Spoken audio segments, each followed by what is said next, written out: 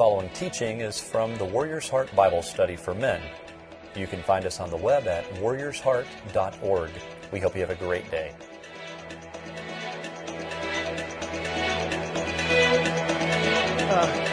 Let's pray. Father, we just pause to say thank you. Lord, we don't take for granted life. There were many men this morning across the country that had plans to go to work today. Their wife went in the room and they were unresponsive. Some men were on their way to work and they didn't make it because of a traffic accident. And yet we're here. Lord, help us not to take life for granted. This day could be our very last day on planet Earth. So help us, Lord, to be not somber, but at least to be thoughtful of the opportunity that we have to serve you, because this could be the last time. So, Lord, I thank you for my brothers that are in this room, and I ask that you would just help us to look at your word and to glean things that can help us to be better husbands, better fathers, better friends, better workers, better leaders. And ultimately, we want you to get the glory. Thank you for this awesome opportunity, for this great church, Pastor Greg, for this opportunity. We ask it in Jesus' name. Amen. I don't have to tell you guys that there is a verse of Scripture from the book of Genesis, chapter 1, verse 26 and 27, and I'll just kind of paraphrase it, where the Lord says, the writer of Genesis says, "Let us make man in our image and in our likeness." Now, so that we can fully understand and appreciate this, let me try to illustrate it this way. In ancient times, when a king would defeat a group of people, of course, the king would come into that area, defeat an enemy, take over a territory, and as a constant reminder that he had been victorious, what he would do is that he would erect statues of himself in that particular area. So every time that you went outside, every time you walked down the street, it would be a reminder. That statue would be a reminder that the king was ruling. Now, when you think about that, think about God for a moment. Deciding to create planet Earth. And remember, God is pure spirit. He has no body parts. But God wants all those on planet Earth to recognize that He is the ruler of the planet. And so what He does, He says, what I'm going to do, I'm going to set up these statues, these human statues. And what their whole objective is to represent me, to reflect my image, to reflect who I am. Now think that through. That means as a man in Christ, your ultimate goal in life is to be Him on planet Earth. You're not Him, but to reflect Him in all that you do, in all that you are.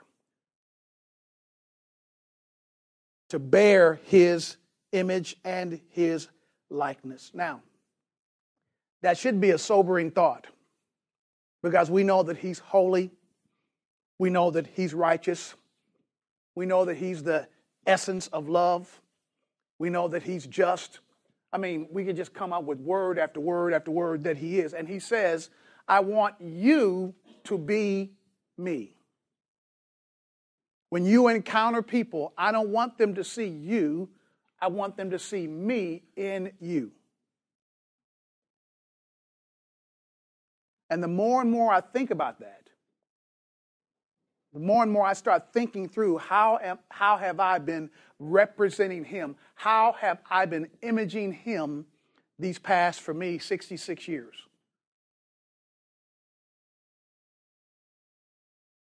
I don't think I've done a good job. I don't know about you, but I didn't trust Christ until I was 23. And even after I trusted Christ, I still continue to struggle with stuff. Any of you guys ever struggle? Yeah. Doesn't it bother you when you meet that guy that doesn't have any struggles anymore?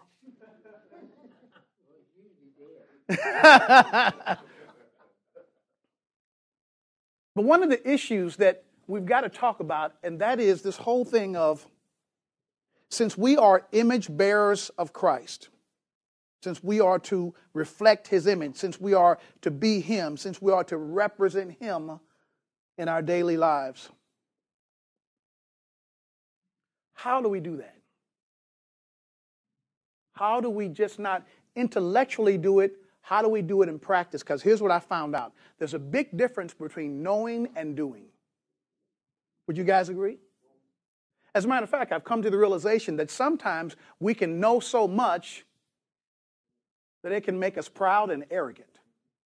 I teach at one of the most prestigious schools in the world, seminary, Dallas Theological Seminary. And I tell my students all the time, be very, very careful that you don't graduate from here very smug. Be careful that you don't graduate from here looking down your nose at others because of what you know and what they don't know. Because it's all about applying what you know from God's Word. So what I want to do today, just for a few moments, I want to take a look at a passage of Scripture that I think is going to help us to recognize how we are to live this life. And more specifically, how we are to deal with this whole issue of success and power. Success and power. But before I do, I want you to look at a passage of Scripture in the book of Joshua, chapter 1, verse 8. Joshua chapter 1, verse 8, because it has a very interesting, it's very interesting. Joshua chapter 1, verse 8. I'm reading from the ESV. It says, "This book of the law shall not depart from your mouth, but you shall meditate on it day and night." This is the Lord talking to Joshua, Moses' understudy. Now Moses has gone off the scene, and now Joshua's taken over to lead the children of Israel into the land of Canaan. And so he says, young man, meditate upon this book day and night, so that you may be careful to do according to all that is written in it. Now watch this. For then you will make your way prosperous, and then you will have good success.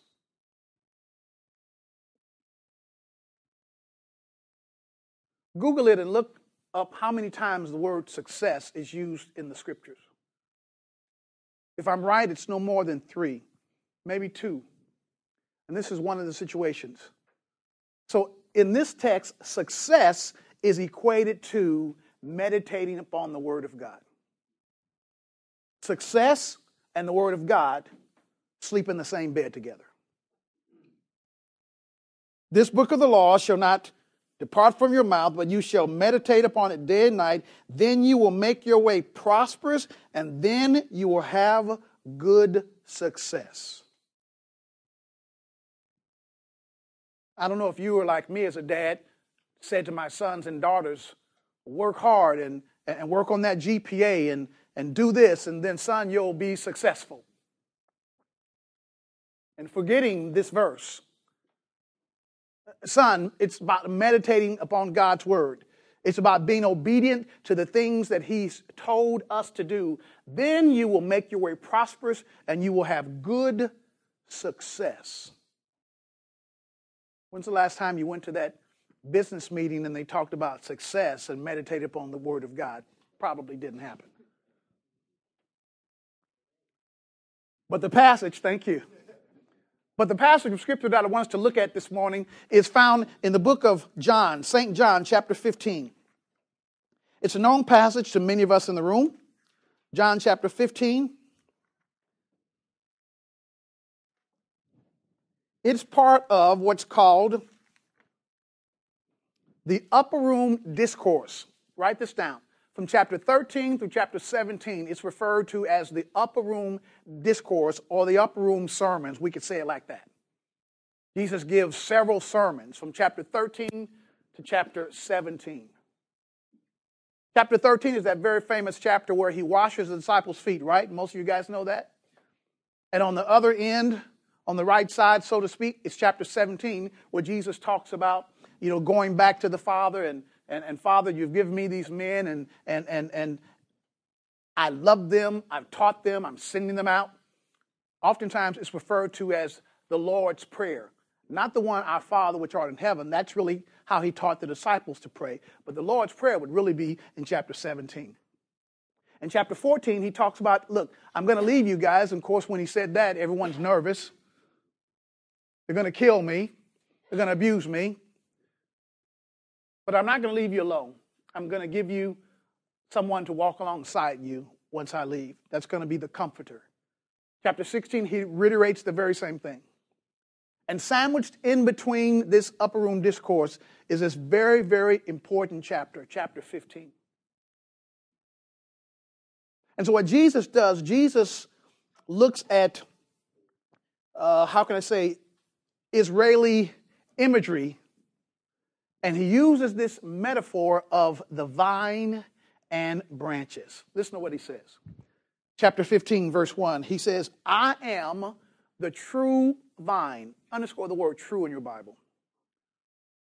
Reason why he's saying this is because if you were a good Jew, you know that oftentimes Israel was compared to a vine as a nation. But Jesus comes along and says, but I want you to know that all of that was just a picture of me.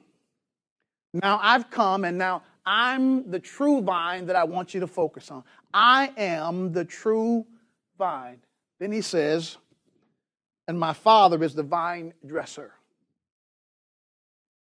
Every branch in me that does not bear fruit, he takes away. So I want you to underscore something. When it says bear fruit, I want you to write this note in your Bible or somewhere. It is an expectation of the Lord that you and I would be productive in our lives. But what he's talking about is not so much producing external things, but productive and on how we image him. So ultimately, the fruit that he's talking about bearing is not just things, it's not stuff, it's really imaging him. So ultimately, you will be judged by not how many people you led to Christ. You will be judged not by how much money you gave to the church. You'll be judged by not how many mission trips that you went on. You'll ultimately be judged as to how you imaged him during your however many years on planet Earth. When the books are opened, when he looks at that event in 1977, when he looks at that event in 2016 or 2000, when he looks at that situation, when he looks at how you handled that, you'll be judged based upon that.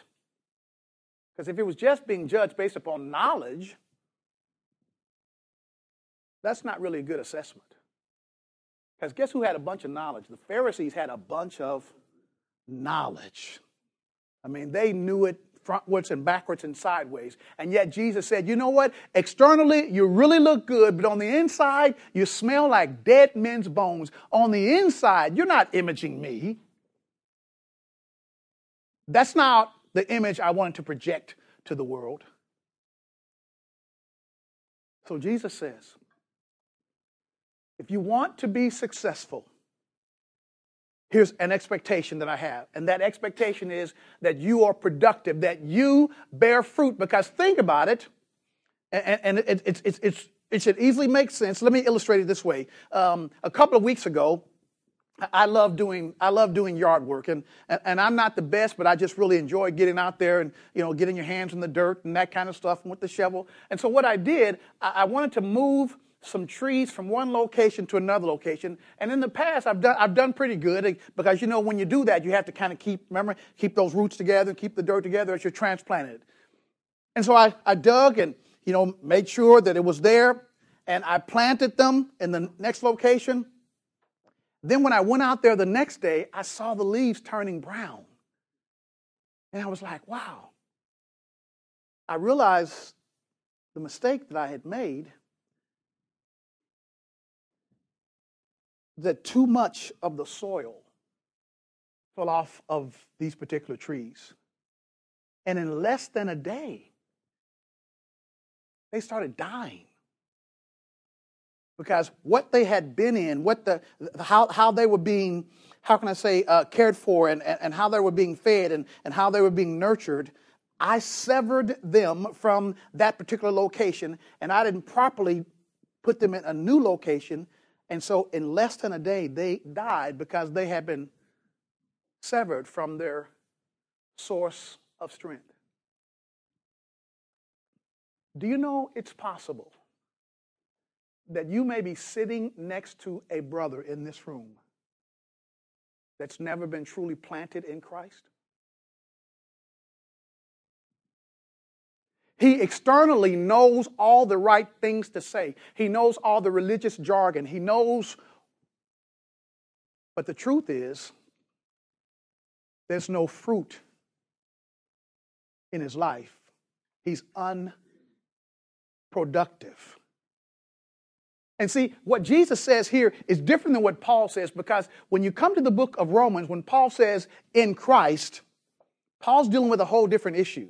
When Paul says those of us that are in Christ, he's clearly talking about a relationship. But Jesus says, he uses this phrase, every branch in me. It's different than when Paul says in Christ. In essence, it's possible to be around me, around the vine, and yet not be attached to the vine. Well, what do you mean by that, preacher? Go back to chapter 13. There was a guy named Judas Iscariot. Guess what, guys? He was around the vine, but he was never in the vine. I'm not trying to judge you at all. I just want you to take a serious look at your life and ask the question, is my life imaging Jesus? Am I being productive? Because if I'm not, it could be, notice I didn't say it is, it could be because I've just been around the vine, but I've never truly been in the vine. There's a big difference between going to church and having a relationship with the Lord. Let me shock you with a verse of scripture that when I first saw this scripture, it just blew me away. Turn to your left to the book of Matthew, chapter 7. When I saw this scripture, guys, I almost fell out. Matthew chapter 7, beginning at verse 21. I couldn't even believe that this scripture was in the Bible. Matthew chapter 7, verse 21, it says, "Not everyone who says to me, 'Lord, Lord,' will enter the kingdom of heaven, but the one who does the will of my Father who is in heaven." What do we say the will of the Father is? To image him. But the will of my Father, again, he says, verse 22, "On that day, many will say to me, 'Lord, Lord, did we not prophesy in your name and cast out demons in your name and do mighty works in your name?'" Watch verse 23. "And then I will declare to them, 'I never knew you.'" That word "knew" is a word for intimacy. Adam knew his wife and she conceived. He says, "You knew about me intellectually, but you didn't know me." There was no intimate relationship between you and I, because if there was an intimate relationship between you and I, and if you're in the vine and you're being nourished by my power, then guess what's going to be an automatic thing? You're going to bear fruit. If all you are is just close to the vine, I'm not shocked that you won't bear any fruit. But look back at chapter 15. Look what the writer says that happens for those that don't bear fruit. Every branch in me that does not bear fruit, what does the text say? He takes it away. And every branch that does bear fruit, oh my goodness. I just gave you the word productive. Now let me give you the word pain. The word pain.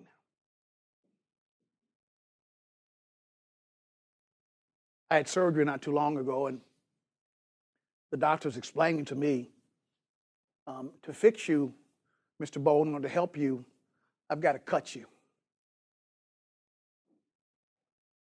And because of how difficult it's going to be, I'm going to have to put you under so that you don't feel the pain when I cut you. Has anyone ever felt God cutting you? And when God cut you, spiritually speaking, did you like it? What's the answer? No, I didn't like it. But guess what? It was the best thing for us, because the text says, he says, every branch that does bear fruit, he prunes it for what purpose? That it might bear more fruit. So in essence, you've got the dead limbs, and then you've got those limbs that are at least beginning to be productive. The dead ones, you just cast them aside. But those that are being productive, what do? You cut them back so that they can produce more. I don't know about you, but I bet you if we had time to just give testimonies all around the room, we could give testimonies of God's pruning process in our lives.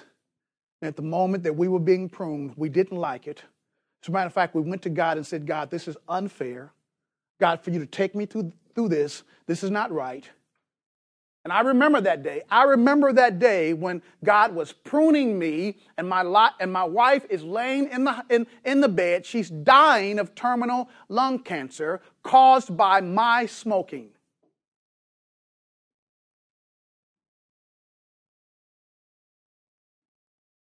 And as she's laying there dying,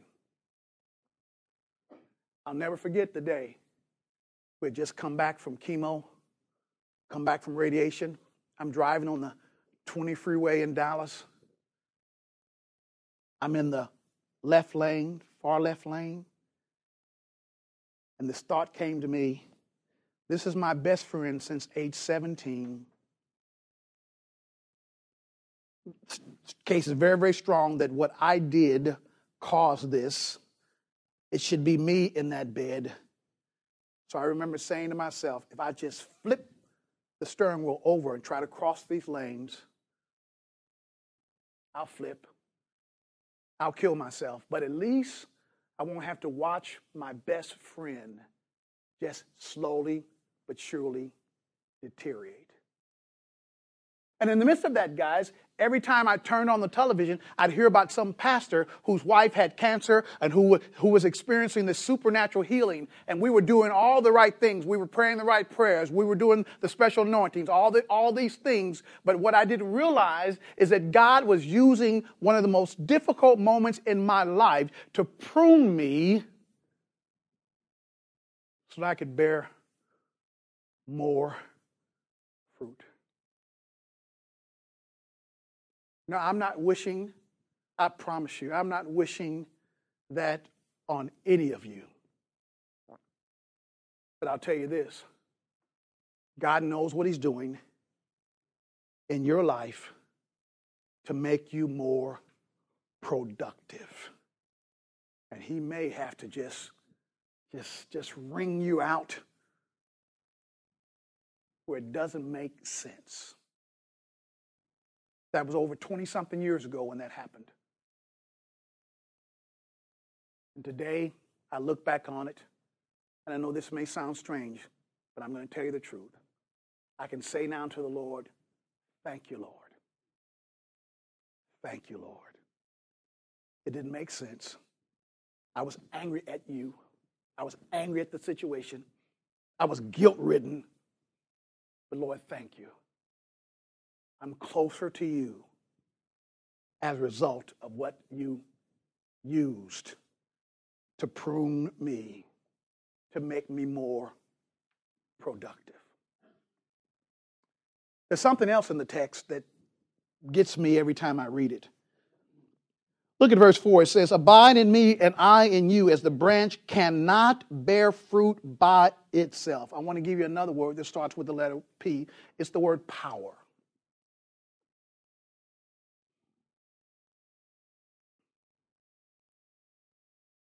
Would you believe me if I told you that you are absolutely powerless apart from God? Absolutely powerless. As a matter of fact, let me give you the verse in verse 5. He says, I am the vine, you are the branches. Whoever abides in me and I in him, he it is that bears fruit. For apart from me, you can do nothing. Nothing. Nothing. You can't even make your own heart beat. You can't do anything apart from his power. Your life at this very second is in his hands. The air that you breathe is in his hands. Your power to lead, your power, whatever you're going to do at work today, whatever you're going to do with your family is in his hands. And he has the power, he has authority just to say at any moment, heart, stop beating. I'll never forget it. I'm at church. We're having worship. The lady's standing up. She's leading the song. And guys, in the middle of the second verse of the song, she drops dead right on the stage in church. In the middle of the second verse, she just gone. No prolonged illness, just gone. God has the power. And he wants to teach us to depend and to trust his power. Because I don't know if you're like me. When I was younger, I thought I was pretty strong. Did this and anybody, when you worked out, football, basketball, all that kind of stuff, track, man, did that kind of stuff, and yeah, I need to get it together, and pumping the iron, and eating right, and all that kind of stuff. If you're not careful, you'll start to trust in your own strength. But ultimately, you have to keep reminding yourself, true power is not in my hands. True power comes from this word. Look at this word. We've said it 2 or 3 times. He says, abide in me. True success, true power comes from this intimate relationship between the Lord and us.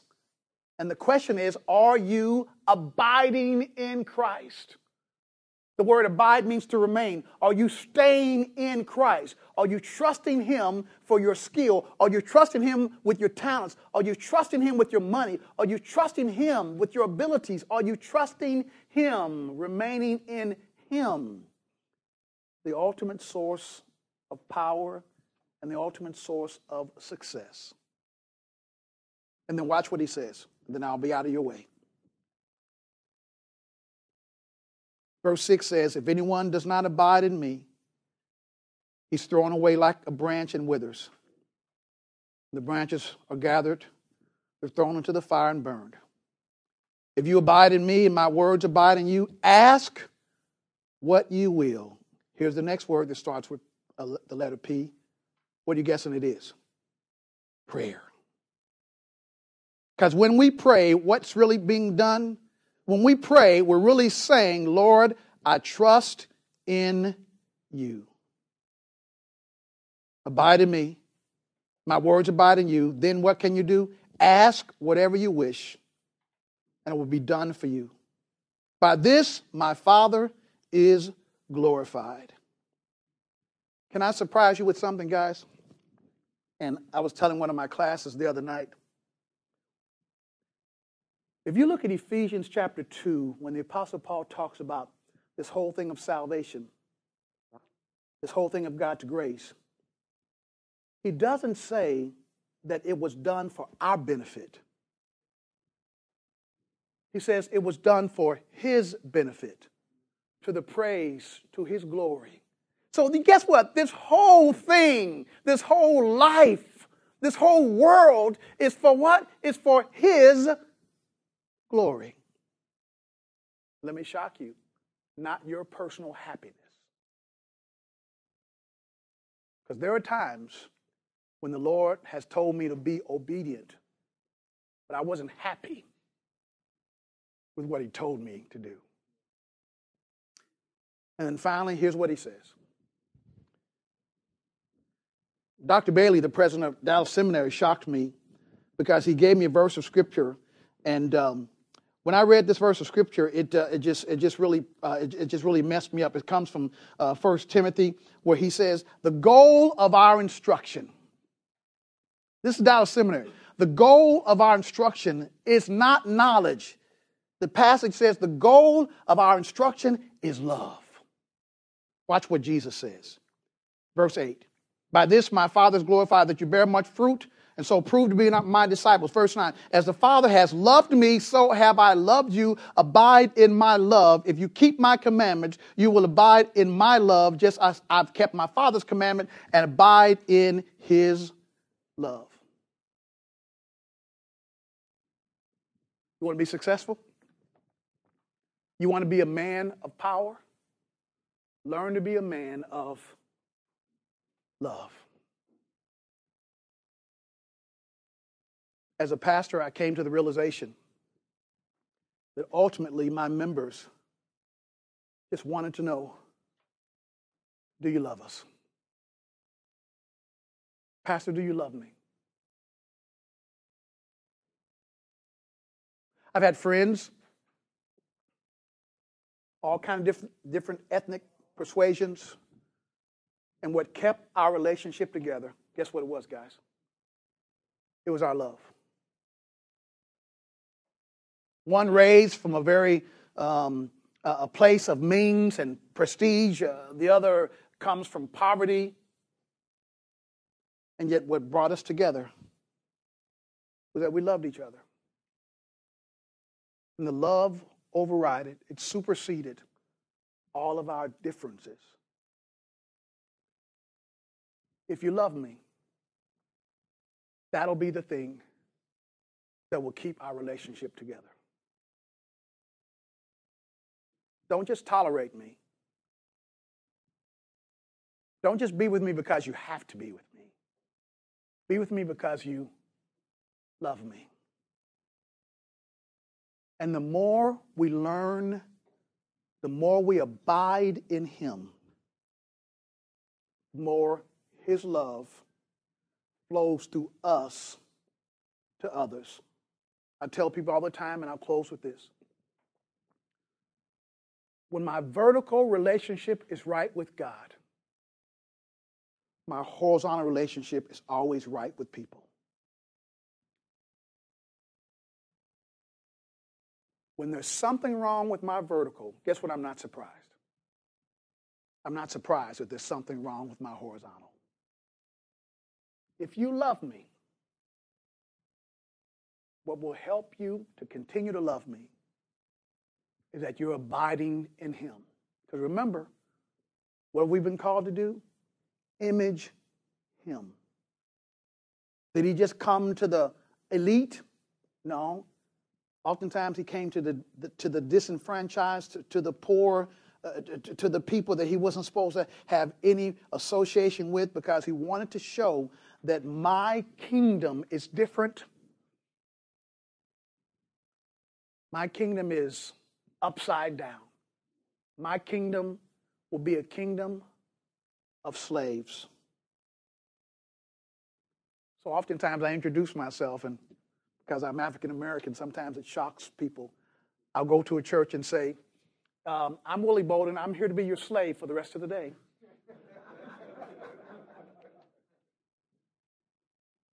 And I'm serious. I'm here to be your servant, because if my Lord, who was God in human flesh, if he could take the towel from around his waist and wash those disciples' feet, what did he say? What you've seen me do, you do. Because when you image me, it's being a slave. Father, thank you so much. Thank you so much for my brothers that are in this room. Lord, we are your statues. The conquering king, the ruler of planet Earth. And you've left us behind so that whenever people look at us, they're supposed to see you. And Lord, how can we talk about success? How can we talk about the proper use of power apart from a relationship with you? You said, without you, we can do nothing. You said success is based upon meditation, obedience to the Word of God. So, Father, I ask that you would help me, help my brothers that are in this room to never forget, no matter how high you climb the corporate ladder, no matter how high your position is at church, no matter where you are in your family, we are to image you. Because we all want to hear those famous words. When our heart stops for the last time and we stand before the judgment seat of Christ, we want to hear you say, "Well done, my good and faithful slave."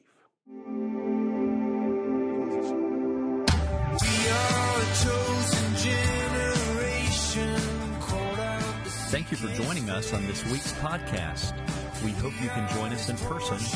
We meet Thursday mornings at 6:30 a.m. in the Garden Room of Houston's First Baptist Church.